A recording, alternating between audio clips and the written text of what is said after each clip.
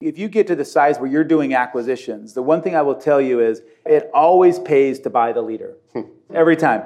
You can pay whatever you need to pay for the leader, and then you can screw it up as an operator, you can make bad decisions, and you still win. Welcome back to Speaker Series Rewind, a podcast by High Alpha, a venture studio that designs and builds B2B SaaS startups. On this show, we revisit discussions from High Alpha's Speaker Series, a monthly event featuring industry leaders, successful entrepreneurs, and investors. For our very first season, we'll be joined by founders and CEOs across the country running everything from B2B software companies to international airports and packaged food startups. On today's episode, we're joined by Brad Rencher, who's currently the CEO of BambooHR. At the time of this recording, though, he had just left Adobe, where he was serving as the EVP and GM of the Digital Experience Business Unit. Brad was responsible for Adobe's $3 billion plus digital experience business, leading P&L responsibilities for one of the largest SaaS businesses in the world. This fireside chat with Scott and Brad was one of my favorites, though. It really dug into just a lot of incredible leadership lessons and just insight into what it takes to be acquired by a big company like an Adobe, how to lead without ego and just build a company that lasts, and really got to see a lot of inside lessons from growing Adobe from $300 million in revenue to $3 billion in revenue. Even the end of the episode sheds a little bit of light on the strategy of launching Adobe's Creative Cloud and moving into more of a subscription business, which was incredibly insightful. So without further ado, let's just get into the episode. We have an incredible treat today. We're joined by a really good friend of mine, Brad Rencher, who is just a SaaS legend. And you'll hear his story of how he grew the Adobe Marketing Cloud to over $3 billion in revenue. And on top of all of it, he's just an awesome guy. So we're really grateful to have Brad in Indianapolis today. If you could join me and give him a warm welcome, that'd be great. All right. Welcome. Brad, welcome to Indianapolis. Thank you. It's been, I mentioned to Scott, it's been a little while since I've been in Indy. Scott, way back pre-Salesforce at ExactTarget, I was at Omniture, and you invited me out to the Super Bowl. And came out, and you were on the organizing committee, and I just remember walking around Indy, and I'm like, this is one place in the country that I know of where you can walk to an NFL game and to an NBA game like in the same day, and you don't have to. No, it was. It's an amazing city. Happy to be here. We're thrilled to have you back. Brad and I serve on a board together, a company called Pluralsight, and we'll probably talk more about Pluralsight. Went public last May. Phenomenal company, and it's given me a refresher on just how remarkable the tech community in Utah is. And we'll talk more about Silicon Slopes and all the goodness happening in Utah. And we always feel like kind of sister cities, and I think we've always felt like kind of sister companies with Brad and the Omniture and Adobe team. But for those that don't know all your background, Brad, why don't we start there? Tell us a little bit about you and your background. Yeah, and the reason that Scott's being so nice is I am leaving Adobe like literally as we speak, to where I'm off to the next thing, and Scott and I have talked a lot about this, is it's the closing of one chapter of my career, and it's made me reflect. I am a reformed investment banker, believe it or not. And I started on Wall Street. I don't know what it was like where you went to undergrad, but where I was in undergrad, everyone did consulting or banking. Right, absolutely. And I ended up on the banking track and worked 90 to 100-hour weeks, and somehow, some way, ended up in a SaaS software company. I joined Omniture. I actually took Omniture public. So did the IPO and worked with them and got to know the founder and CEO of Omniture. And then I had gone over there, and then a year later, Adobe acquired Omniture.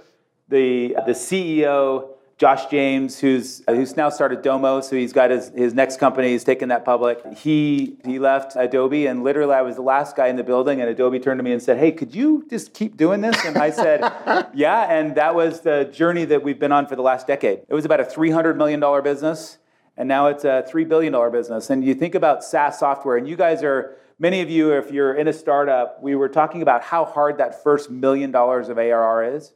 It's so hard. It's so hard. It does get easier. And it gets easier in that there was still a question 10 years ago whether SaaS could support multiple billions of dollars in revenue and what that was going to be. And I think between Salesforce and Adobe and Workday and ServiceNow, I think we've proven that this beautiful business model that's there is scalable, and you can continue to grow that.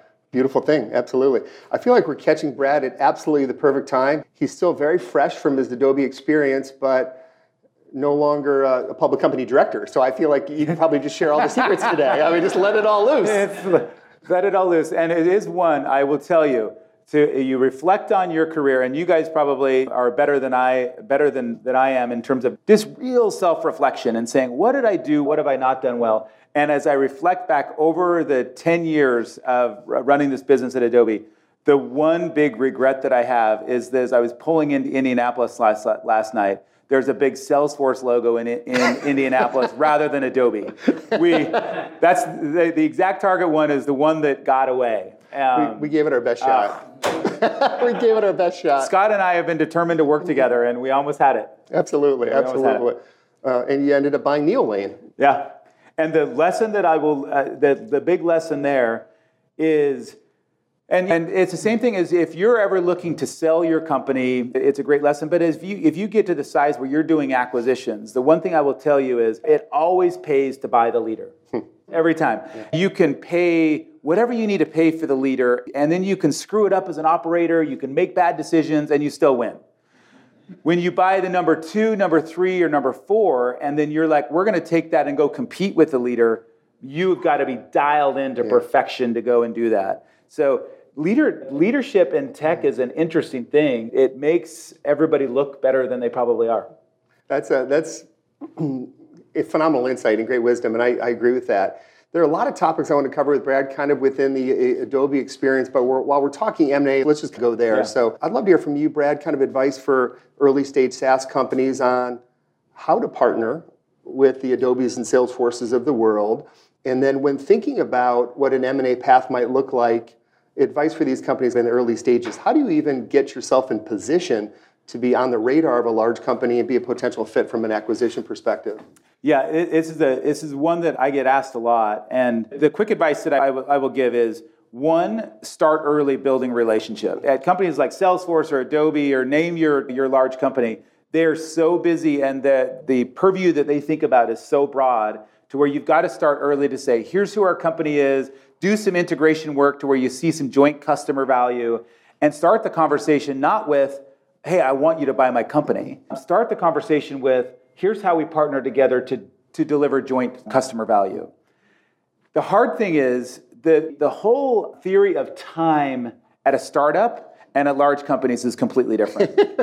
To where moving quickly for Salesforce or Adobe at this point is, hey, I'll meet with you June 15th and let's start the conversation. And to you, you're like, what? June 15th? Like, we're not going to be the same company then. And I think that you have to be really careful on your expectations around just time management. And then 2, as you start the conversations and as you start to do some of those integrations, be really careful. It's always this balance of they can overwhelm you with people, and to where you can have your entire R&D department basically working on integrations that you have to really be confident that's gonna get that relationship to where you want to be. So if you ever feel like they're stalling, they're just not really committed, that's when you just got to pull back. Yeah, so it's a little bit of a give and take, as I would say, that you do that. But I think actually the ExactTarget and Omniture case study is interesting, to where we were both similarly sized companies, but we went deep with one another, and I see Scott here, on integrations, and to where there was joint value there. And I think investing early is going to help, because if a company calls me on a Friday night and says, hey, Brad, I've got 3 offers, are you in? And I'm like, I don't even know you. And so I'm not going to burn my team and everything to go and do that. The way you create the tension is invest early and invest in the technology to drive the joint value, to make it so easy to understand the why. That's really going to help you grease that conversation. Yeah, that's exactly right.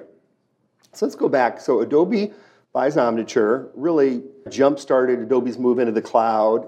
And I think one of the most brilliant moves in SaaS and modern-day technology is how Adobe shifted all the creative products into the cloud. Big risk, really difficult decision, and beautifully executed. I'd love for you to share more of that experience. Yeah, any Creative Cloud users in the room, I mean, thank you for that. Even as I'm leaving, I still am a shareholder. I appreciate that. But Adobe's an interesting story to where there's been two big transformations over the last 10 years. One is to build one of the largest enterprise SaaS companies in the world. But even in the core business, there was a massive transformation. A few years ago, you'd go into Staples or Office Depot and buy Photoshop for $1,500 and get a disc, and you take the CD and you would install it on your desktop. That was our business. And it wasn't that long ago. It wasn't. And the interesting thing is, when you really start to look at that, think about your R&D cycle on that. Like, did our engineers only work every 18 months? No. Every day they were creating new features, new innovation that was going to go into Photoshop or Lightroom or Illustrator. And you know what we did? We said, if anyone talks about this, like, you're in trouble. Because if anyone finds out this is coming, they won't buy the current version. And we're in trouble. And for those if in the room, if you guys are SaaS and cloud natives, you're like, wait, how is our value, we have an asymmetric relationship with our customers. Like, our business model didn't actually support what we wanted to do. And the move to the cloud was all around customer value, to where now our data scientists can come up with, my favorite feature is content-aware fill in Photoshop. It's like magic. To where literally you can take a picture at the Eiffel Tower, and what is so annoying about when you go to the Eiffel Tower, these beautiful places, there's too many people there to get a great picture because they're all over. Content-aware fill, you just like highlight those people, you hit a button and they all leave. And you get back to a perfect picture. It's magic. And now, as soon as that's developed, the next day, it's in the product. And we know through the cloud, then customers get value, they stay with you. And that was really the big transformation. But it was hard. As part of the leadership team, how difficult was it to make that decision as a public company and really pivot from this kind of one-time licensing fee model to recurring revenue? And there had to be a big dip before things picked up. I remember we were at the Millennium Hotel in New York, and we went in front of our investors, and we sat as a management team the night before and said, what's going to happen? Is our stock price going to get cut in half? If you get cut in half, you get acquired. Like, at that point, Microsoft's, okay, that's cheap. I'll pick you up with my walk-around money. Like, it happens. And so we said, okay, our narrative to investors was, we're gonna do this transition to the cloud. We're gonna reduce revenue by about $1 billion, and that was a 30% drop in revenue, and profits are gonna drop by 2/3. And hang with us. And then the punchline is, this is a good thing. And it was a gut check moment as a management team. And actually, just as a funny aside, the next day the stock went up 30%. Did it really? Because I think investors saw our conviction around what the cloud was going to be. And what I'll tell you is, the best thing that we did is we burnt the boats. There was no going back. By committing ourselves so publicly to investors, to our customers, to our employees, there was no backsliding. Because if you've been in with your teams before, sometimes you make decisions, and then the next day, the next week, or the next month, when it gets a little hard, you're like, yeah, I want to dial that one back. And there was no going back. And when you're committed at that point, that's the only way to I would say, get over that hump. Second thing I will tell you is, if you need to drive organizational change in your businesses, and you do, no matter what the size is. We all have parts of our culture that we need to change, parts of our business we need to change. What was so successful for us is finding, and it wasn't always at the top level, it could have been 2 or 3 levels down, those people who love change. Those people in your organization who, like, every day, if we're not changing, we're losing. And embrace them as change agents and empower them to tell the story at the water cooler, in the cafeteria, wherever they are. Find those people and empower them to help you drive that cultural change. And we did that. We call them basically our change agents, the bright spots in the organization who we knew we could invest in, and they were with us. That's so impressive. That's so impressive. The CEO of Adobe, who Brad's worked hand in hand with for years, his name is Shantanu, and brilliant, very successful, also very low key, like very below the radar. I'd love it if you talk a little more about Shantanu as a leader. And then he's also famous for having a tussle with Steve Jobs. Maybe you could share that story also. Yeah. So first thing. So Shantanu he's definitely the most humble Fortune 500 CEO you're ever going to meet. Now, this is as a group, not the most I would say humble group of individuals in the world. And this is why I love the business community in Indianapolis. Because it's a high EQ, high functioning, great tech scene, but it's not ego-led. It's not ego first. And I believe that ego-led businesses, to me, are just less attractive than businesses where it's about the business, it's about the work, and it's about the team. And actually, I was really sorry to see the Pacers get swept. Because Thank you. I think the Pacers you lose Oladipo, you do that. There's some great business principles in there to where the strength of that team was the team. Absolutely. There was no one there. Strength of the team was the team, and I think that's the way businesses should be built. And Shantanu has built the business that way. And his sweet spot is not standing in front of 20,000 people, which he does, and tell a big story. His strength is sitting with a product team, sitting with the sales team, and grinding on operational details to the last degree, which is very different. Josh, who was the founder of Omniture, he can't stand up operations. He's like, I can't commit to a meeting at 8:00. I show up when I show up because I'm creative. And Shantanu has taught me so much, and I've learned so much just in terms of it is a grind. And you have to embrace the grind and bring the best of you to that grind. That's awesome. What was the tussle with Steve Jobs? Was it over Flash? It was over Flash. Steve Jobs wrote, and think about this as a leader. Shantanu had been CEO for a year or two. Brand new. Unknown, unproven. And you inherit, you have products you were like, well, I didn't build Flash. They acquired Flash through Macromedia. And the most powerful technology figure in the world takes an afternoon and just writes a blog that why your product and your company needs to die. Oh my gosh. And what do you say? You're like, I disagree. I'm sorry. That's right. And so he did have a tussle there. And the interesting thing is the Adobe and Apple go way back. So John Warnock, who's one of the co-founders of Adobe, still on our board. Both our co-founders are in their 70s on their board. You talk about building a company that lasts and a culture that lasts. We have a Founders Award every year, which is the highest award that any employee can get in the company. And the founders host a dinner for the Founder Award winners. There's 15 every year. And they tell the same story every year. And they said, when we built the company, they were at Xerox PARC. So if Xerox could have actually harnessed all the people that were at Xerox PARC, it wouldn't be Amazon we're talking about. It would be Xerox, because the most talented technologists in the world were there. That's true. And their founding of the company was very simple. They said, we founded a company where we would want to work. And that was it. They started a company where we'd actually want to go to work. And 35 years later, it's still that way. So Steve Jobs and John Warnock were good friends, because when Steve Jobs built the Mac, there was nothing you could do on it. So Adobe was the first one that there was a technology called PageMaker that actually let you do page layout for digital publishing on the Mac.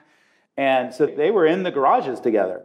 And so there was some hurt feelings on the Adobe board to where it's like, Steve, why are you throwing us under the bus? But it was one to where it actually, the moment I would say of real crisis, drove a clarity of purpose that propelled Adobe. At that time, we were a $15 billion market cap, which for a startup sounds, okay, like you made it, you're on the other side. That's a middling company in the public markets.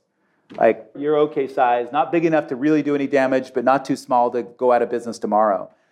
And Adobe today is a $135 billion market cap. So we've 10x'd in the last 10 years. And to do a 10x at that size, it was propelled and caused by some of these trying moments, the refiner's fire. And that was certainly one from a leadership standpoint. I think it'll surprise this group to know who from Indianapolis is on the Adobe board.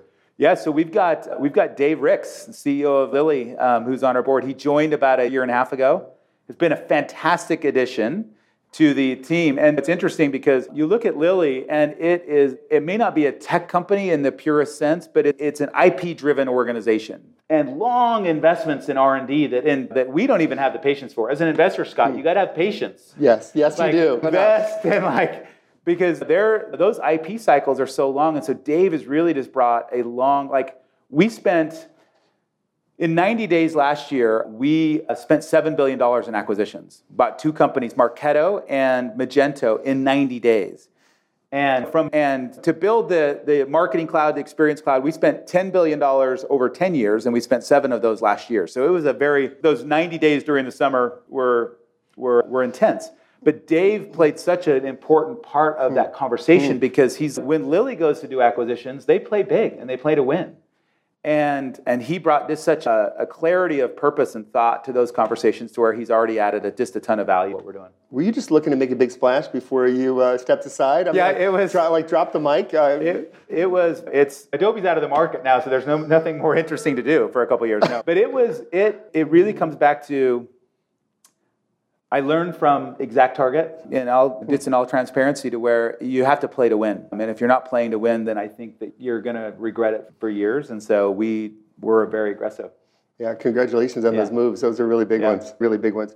Let's talk just for a moment about just the enterprise cloud strategy. So culminating in the big acquisitions, but what's the strategy did Adobe look like over the last 5 years or so as you've moved more aggressively into the enterprise cloud and ultimately built a really very big and successful business? Yeah, we feel like we've had a part in creating, and then when you see a space coming together that you feel like you have a role to play in, you have to just drive a truck through it. Yeah. And if you look at CIOs, CMOs, kind of C-level executives for all the companies around the world, what are the top 3 things that what are their pain points right now? Where are those buying centers? One of those, I would say, certainly is anything to do with security, privacy, compliance is a space where some people look at that and say, that's not a sexy space. I say the words compliance and I feel bored myself. But it is, I'm telling you, if you have a play in security, privacy, compliance, now's your time. Like, drive a truck through that. The second is really around cloud and the move to the cloud. And this is why AWS, Azure, Google Cloud are doing so much. If you can enable the movement of data, transactions to the cloud, I think it's a wonderful space to be.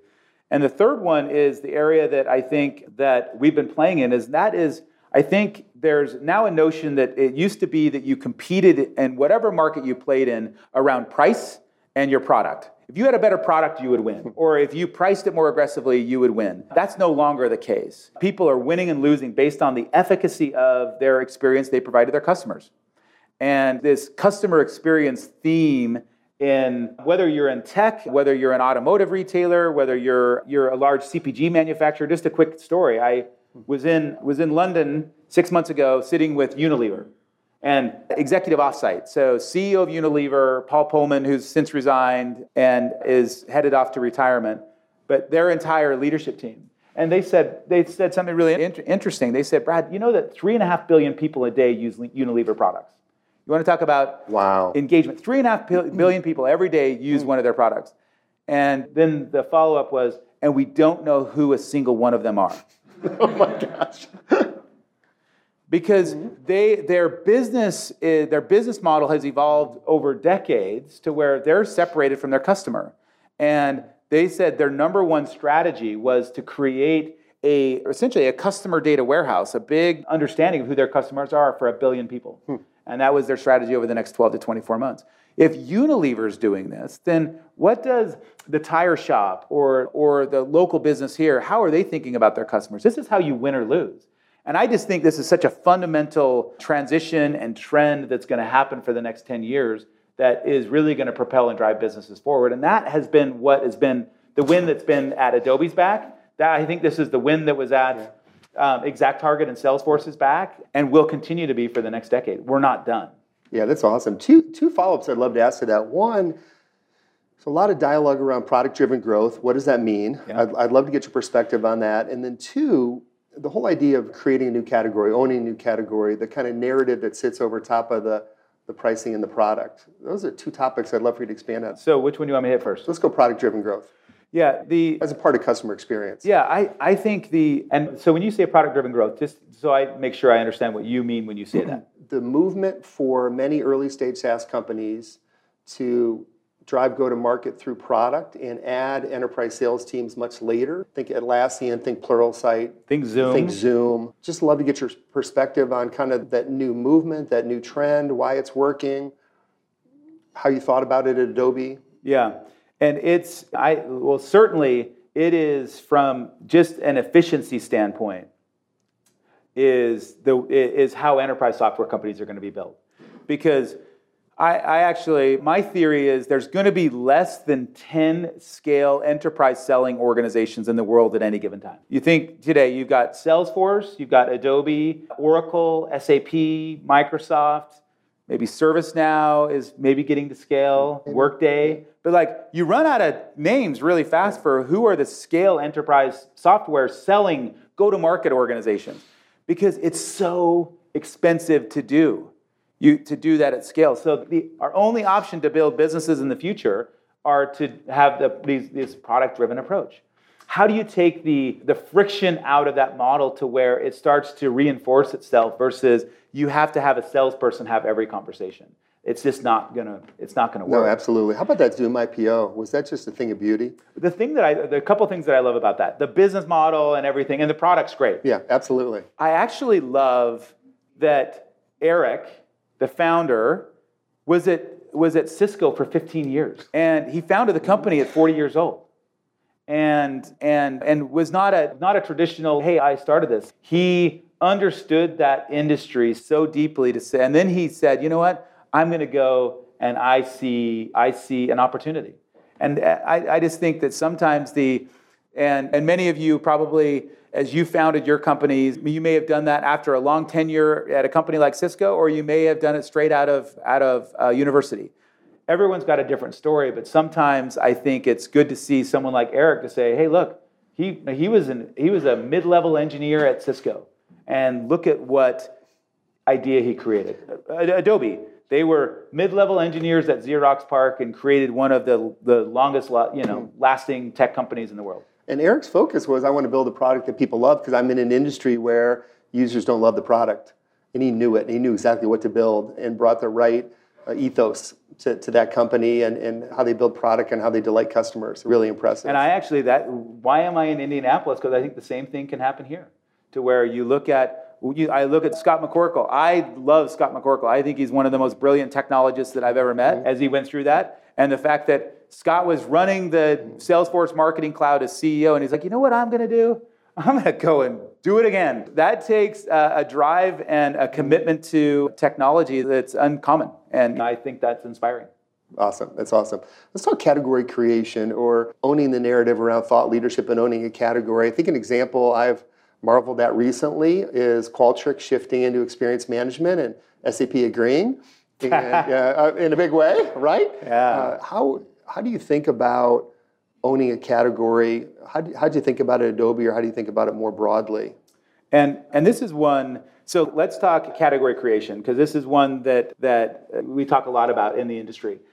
Do you have to create a category to have a successful company? The answer is absolutely not. Like, you can attach yourself to an existing category and just do that, create a derivative of an existing category versus just renaming the category again. But category creation is powerful. And it would be a debate with Salesforce and Adobe around the Marketing Cloud category creation, whether it was a co-creation or how we did that. But it happened, and now no matter where you go in the world, people talk about, I need a Marketing Cloud. And once that work's done and it topples, it's one of the most amazing professional things I've ever experienced, to say, man, I don't have to work that hard anymore to convince people that this is what they need to do.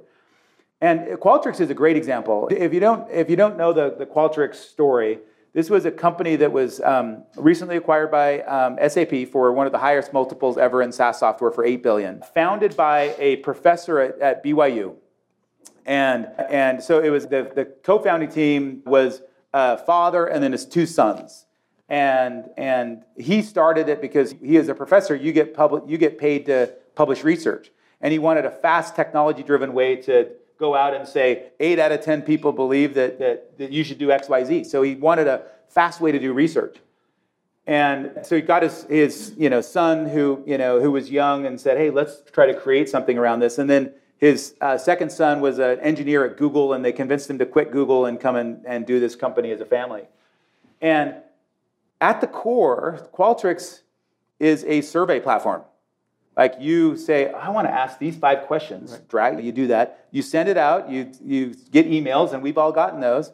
Then people fill that out, and you say, oh, NPS or this or whatever that is. Yeah. It's survey software. How do you sell a survey software company for $8 billion? You don't call it a survey software company. It is, but you create a narrative around a category in an industry. And this is one to where I do have some insight on this one because Ryan Smith, the son who is the CEO, we did experience management together in the Adobe boardroom in Lehigh. Like we created it out. Because he said, what do you see? And just like what I talked to you guys a minute ago, I'm like, customer experience this is how the next 10 years of companies are going to be built. And he's actually, I've been thinking about the same thing. And because these surveys, we get feedback. And what happens right now, Omniture was web analytics, right? So you measure all these digital actions and behaviors that are happening. Well, that tells you something. I can tell you what happens like all day long. But can I tell you the why? Can I tell you why someone came to your website, added something to your shopping cart, and left? I can't tell you why because I don't get that data. And so what Ryan's key insight was, this is the what. This is the why are your customers doing what they're doing and what's happening? And because this is the one place where you can go and get, someone will write a comment and say, I added it to the shopping cart, but then I looked and I found it cheaper somewhere else. And so I left. And it's, okay, that's an insight that now your analytics team, rather than guessing what's happening, just looking at the digital behavior, to do that. He saw this as completing the digital behavior loop that everyone was trying, Google Analytics, Adobe, others were looking to provide, and just drove a truck through that. It was amazing to watch him do it because this is survey software. He could have been SurveyMonkey, and it's like, all I do is surveys, and I do surveys better and better every year, but there's this experience management, there's customer experience, there's also, what other key parts of experience are there? Employees. Your employees are on the front lines. What's your employee NPS? Started to create these categories and built a business. And he was, at the time of the acquisition, I don't know the exact financials, but he was at least $500 million growing ARR 30, 40, 50% with survey software. And the tech was good, but he is a go-to-market and narrative ninja. He's that good, and that's what he did. So it's a great case study, and you described it beautifully. It's creating a narrative, owning a category, and then I love your analogy of just driving a truck through it, just having clarity and velocity and really owning the category in every way imaginable. It's how you win. It's how you win in software. It's how you create new categories. I'm going to go one other kind of topic area with Brad. And then get your questions. Can I go this one thing there? The one thing on the narrative, and I saw you do it at the exact target, and you guys as founders are probably already doing this. You have to tell your story so many times, you might get bored. And you're like, I've told this, there's no one else in the world I can tell this to. Trust me, you have to tell it for years, every day, every moment, and stick with that, refine that to do it, because that's the only way. It's great advice. Right. I've always marveled at Benioff talking about 111, or there are slides in the Salesforce deck that literally haven't changed in 20 years. And it's repetition, it's conviction, and it's continue to create that bigger vision, that bigger narrative. Let's talk Silicon Slopes. There's kind of magic happening in Utah, an extraordinary number of SaaS and cloud breakouts. And on top of it, you and other leaders have created a special bond and relationship to create an organization called Silicon Slopes and really market the region. It's enviable. It's what I hope Indy can replicate in our own way. And I'd love for you to share more of that. Yeah, so Silicon Slopes is the overall marketing name for what we're trying to brand the ecosystem in Utah around. And it's a nonprofit organization. Like we fund it, we do that. We do advocacy with the state legislature, other things that we need to get done for the ecosystem. But at the beginning, it really was an idea that we want to create something larger than any individual company, because we don't have an Amazon anchor tenant of that size. It's just, okay, that's what the industry and the community is. So we did little funny things like everyone's press releases. It didn't say that you were in Salt Lake City or Provo or different cities. It said you were in Silicon Slopes. So everyone's press releases said, we're building something in the Silicon Slopes. That's subtle, but that's really clever. And public companies with press releases saying Silicon Slopes. And people are like, what's Silicon Slopes? When they look at the press release. And it's helped us create this because what we're trying to do is have large companies like Adobe who are there. And then now with Pluralsight going public, the board that Scott and I are on, they're now at a different tier. You have an $8 billion exit with Qualtrics and SAP still investing in the region. But what we really are being thoughtful of, we want to create a real, like, layers in the ecosystem to where there's 500 to a couple thousand employee organizations. There's organizations that are a couple hundred employees, and then there's 50 employees, and then there's the startup, to where we look at the layers of the ecosystem to make sure that we're reinforcing value at each of those, because that's the way that you get to escape velocity as an ecosystem and as an industry. And so much like you guys are doing here, like, we get together, there's chats. One great example of this, there's a company called Canopy Tax. They're looking to disrupt tax preparation software, not for the individual, but for the tax preparer themselves. And so SaaS-based had raised $70 million. Like, they were growing. I think they $10 to $20 million of ARR. They got into the market disrupting with one product, but were building the super duper product that was coming behind. Guess what? Product development sometimes takes longer than you thought, burns too high. 2 months ago, announced basically had to lay off most of their sales and marketing department. So a bit of a reset. So tough as a CEO founder. Those are refining moments. It went viral because these employees who were going out, they actually were posting about how well they felt they were treated. They loved the company. It was this like moment. And Silicon Slopes, the ecosystem, literally 10 companies proactively created a job fair the next day. Wow. Showed up at the Silicon Slopes space and basically told all those employees, like, show up, we'll be there, our recruiters will be there. Had an ad hoc, like, ecosystem moment. And that to me was like, okay, that's what we're building. It's not about one company, and if one company's failing, like, how does the ecosystem jump in to reinforce and help? That's amazing. So there's a ton of capital pouring into Utah companies, but not a ton of capital in Utah, not a lot of venture capital in Utah. Is that problematic, or is that fine? Is it just okay to have that capital pouring in from other places? There are some VCs there. I wouldn't say there's a top tier like VC that's there. But the one thing that may be a little different than Indy is, what's the flight Indy to New York? Flight time? Hour and 20 minutes. Hour and 20 minutes. Easy. So like Indy is to the East Coast, Salt Lake is to the West Coast. Yeah, absolutely. And so the Silicon Valley VCs, it's an hour to an hour and a half flight to Salt Lake City. So getting them on the plane to come and visit, and all of them, not all of them, but a large percentage of the VCs have ski houses in Deer Valley or Park City. They're like, wait a second. I like that you started with all of them. So let's say near all. Near all. Some of them still try to drive to Tahoe. And so there's a geographic, I would say, element that helps attract capital. Yeah, sure does. Sure does. I've really enjoyed this conversation. Hopefully you have as well. Thank you, Brad Rencher. Thank you. Yeah. That was awesome. Thank you very much.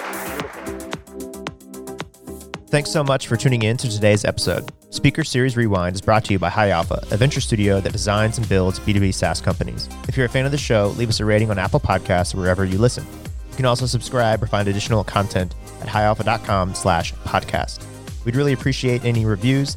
It'll help us reach more awesome people like you. Catch you next time.